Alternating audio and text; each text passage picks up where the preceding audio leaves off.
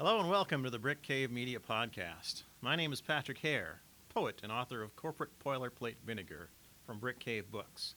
Joining me in the studio today is my co-host, fellow poet and author, Bill Campana. Hi, Bill. Well, hi, Patrick.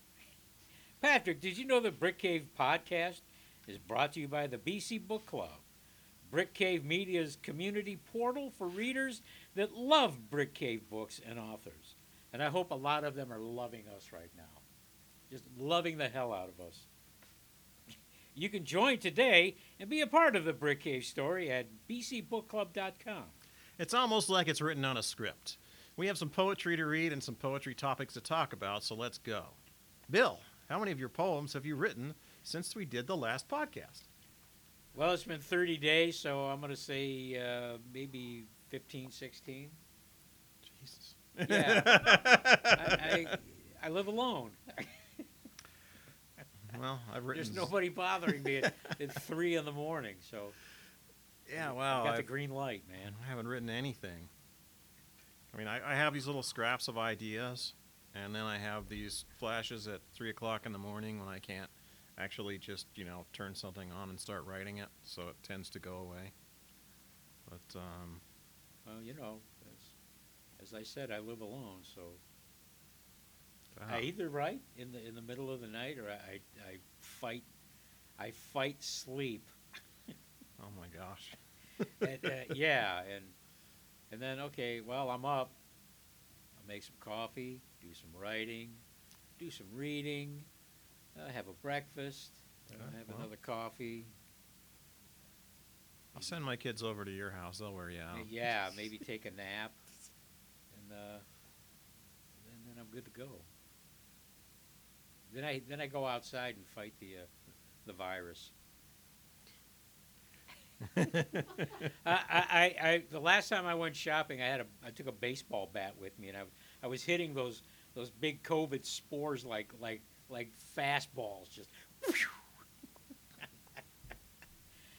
Now that Major League Baseball's coming back, I hear the first bobblehead night is Dr. Fauci bobblehead. So that should be good. Did you hear that the A's, speaking of, the A's are selling cardboard cutouts to put in the stands? Oh wow! I saw that. Uh-huh. So I could buy my cardboard cutout and have it sitting there. Yeah, and if they For hit the your season. cutout, you For the get the season. ball, I Does think. Tabor have his yet? Yeah, no, I don't think the Diamondbacks are doing it. It's just the A's. Oh, they're missing out. I don't know. You still have to look like you're in Oakland. Yeah. Yeah. So Patrick, do you watch poetry on YouTube, and why not? I don't actually watch much on YouTube. I mean, I've put poetry on YouTube, but I didn't put my name on it, so it's gotten like 5 views in 5 years. So, yeah, because I had some video work that I did where there were these birds that were dipping dog food into water to soften it up so they could eat it. And so, 4 minutes of birds dipping dog food gets a little bit old, so I put stuff over it. And then, I had... My neighbors do that. when I had a Keeping the roommate food with warm. cats, and then I would follow her cats around and watch her cats do things like dip their hands into my water and then lick their hands to drink. I videotaped that instead of drinking the water. Why do cats do that? Bob, you're a cat guy. Easier to get to. When you can't get your head in the... Well, see, I keep my cats. He's got a big on the rocks glass that I keep filled with water. Yeah. So he just licks it off the top. Right. But when it gets down, he'll do that with his. When you can't get to it, he'll stick his... Oh, he'll get to it. And I shove his head in there. He'll get to it. Now, drink it. Come on, don't waste my water. 4-legged mooch. So anyway, hey, send us your poetry for the box segment. We promise we won't mess it up too much. Well, That's not actually, a promise we don't. I'm not going to make. Actually, Jeez. I'll sabotage your stuff, man. That's it's kind of a veiled I've had people threat. that didn't come back when I read their box night stuff. And I don't care. I don't even care about mine. I'll screw mine up just for the hell of it. As you can see, shortly. There's nothing like wrecking a good box night poem or having You know, people come in, ask if it's going to be a regular slam, and if it's box night, they walk out the door. Yeah. That is very true. Well, they're smart. They smell fear, and they leave. I'm going. "Oh, I think I'll go to Applebee's instead." There were an audience that did that. Found out it was going to be box night and left. Yes. whole audience. Yes. I don't remember. Speaking of YouTube, yeah, you know I don't watch poets on YouTube because I've seen enough over the years with all the years of slam, and that's all you see on, you know, butt and poetry. It's all the slammers. It's, you know, you're not going to see, you know, somebody like me just sitting there reading, you know. Reps, that's the thing. Yeah, well, the thing is, like, when I was in the National Poetry Slam phase, they didn't have things like poets on YouTube, but that was the type of thing I would always try and find is like, okay, who's likely to be on the team and what are they going to read? Because sometimes you can riff off people's stuff, especially when it's their best stuff. You know they're going to read the same poem that they've always read because that's the one that gets the points. Oh, yeah. So, And if you don't hear it this year, you'll hear it next year, too. yeah, so it's like it would have been good intelligence for, okay, here's something that can match that or, you know, create a different side of it. You just became Clute right there in that moment. Really? Yes. Really? Is that what he does? Oh, yes. Oh my gosh. See, military intelligence. Uh-huh. My wife once told me that the Clute is the liberal Patrick Hare. Which is Wow. odd because I'm not conservative or popular. But you are, but you are Patrick Hare. Yes. At least you're not a conservative Clute. Yes. It's like, well, Jesus, I'm not outgoing either. What the hell? What are you comparing me to? Bill, you're like itching to do a poem. I'm itching. I hear you got it. Okay, I'm itching. I'm itching. I'm going to do a piece here called Disappearances because of, you know, we're all hiding out these days. And sometimes I feel like I'm just not there anymore. I'm gone. So, and not just me, but other people too. We're all disappearing slowly. So anyway. A man is standing by the entrance to the drugstore, not well dressed, but this is America, and these days many of us look like slobs. He is not necessarily menacing, but he presents an uneasiness as he is alone and having a conversation with his invisible friend. As I get closer, I see the cell phone device in his ear, that with every positive and beneficial neuron in my mind, I believe it's functioning properly. Thankfully, because I am in no mood for a conversation or invisibility. I walk past him into the store, pick up my prescriptions, and when I leave, he is gone. There you go. It's amazing. Poof. See, if you gotten your prescriptions mailed like most people, you wouldn't have to see that. Well, yeah. Well, I got to get out of the house. I guess so. I love going to Walgreens because because the store is like half angel, half devil. You know, half of it's medication and the other half is just stuff that will drive you to more medication. Oh yeah, when I lived in Colorado, that's where you could get the big boxes of candy cheap. Oh yeah, Yeah. they got big bags of candy, big boxes of candy. I'm sure they are. They probably have. I don't know what's the next holiday. Labor Day candy is out already. You can't get that. If you can come up with a candy for Labor Day, the world will beat a path to your door. Who's the guy that Samuel Gompers? Was Yeah, the AFL or whatever. That? All right, Patrick, you're up. Yeah. Okay, Wax well, Gompers. this time I thought I would actually read something from the book that I'm trying to sell through Brick Cave Media because Brick Cave could use some money. So can Patrick Hale. Actually, maybe that's it. Most of the poems, when I wrote them, I couldn't even afford to go out to eat most times.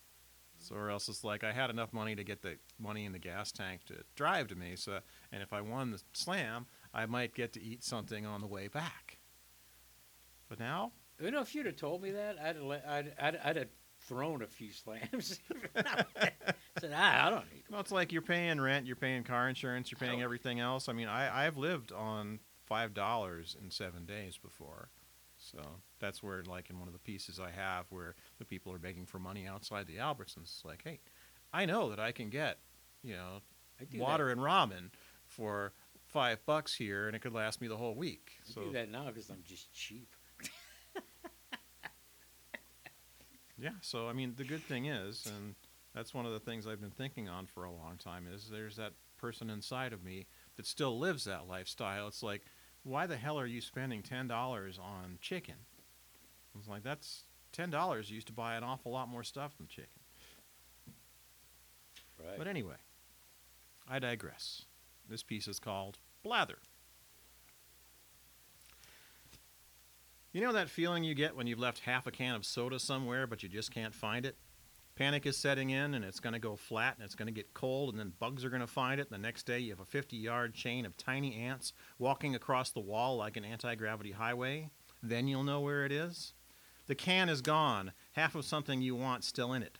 And there's one CD you want to hear right now that you haven't heard in 3 years, and then not for 8 years before that you thought of it, that pops back into your head, so you check the CD rack to see an empty spot where it should be, and then you remember that it was in your car when 3 years ago, 4 gang members stole it and weren't content with the undisclosed bundle of cash they got from the bank they robbed and had to take your CD player with them. It's the one with the black thing billowing, bursting forth with power. The Rosicrucians, 1991 at the Marriott Hotel. You set up chairs for banquets and conventions, and the Rosicrucians are renting out half the ballroom. Mysterious, religious, friendly, and slightly strange, like Mormons but cool. One's a balding guy with big tortoiseshell glasses, wearing nice shoes with black socks you can see because the toe section is cut off of the wingtips, like Tom Hanks did with his dead friend's shoes on the island of FedEx. It's 10 p.m. You're cleaning up the other side of the ballroom, separated by a collapsible air wall, and they're having a ritual. Earlier, the dumb server who gets $12 an hour while you get $4.50 doing the real work says she saw them in robes. Everyone else has gone home, but they're having their ritual with a nice low Hammond organ and harmonic voices. They sound like the Church of the Moody Blues. Like one of those good pre-'80s albums you bought with a couple of 1991 weeks ago that you can turn up so loud that you'll swear you smell sweet smoke coming out of the speakers. To our children's children's children, but in the next room, haunting, curiously hypnotic, mysterious and enough to set a delayed reaction fuse in your mind so you can think of them while you're not finding half a can of Mountain Dew somewhere down Eternity Road. There it is. Awesome. And I've just noticed something. What's the difference? Can they see this? Is this being... No, there's no visual on Okay, you can't see this out there in podcast land, but the main difference between Patrick and myself, other than about, a foot, Patrick takes his glasses off to read his poems, and I put mine on to read them. So. Yeah, it's the trifocally thing. Oh, you got tries? Yeah, I've got like the computer's distance, the distance, and then the reading glass bullshit, which I don't think I'm going to do next time because I can't read anything this close. So I just have to take off my glasses so I can see it right here. I'm wearing monofocals. Yeah. I used to live in that wonderful age where you could just wear contact lenses and everything was in focus. It was beautiful. What I felt happened like to those days? Superman. Age? I turned 41, I think. Yeah. That was about the end of that. That's about when I started needing reading glasses. 40, 42. I was like, I can't see the newspaper. What the hell's in here? What is this? What is this crap? Get it out of here.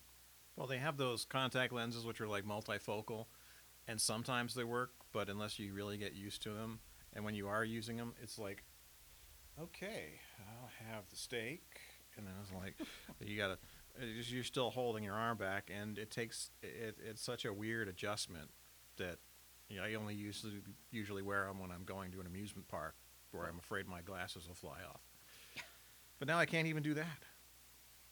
Well, you had me at steak. So thank you again for listening to this edition of the Brick Cave Podcast.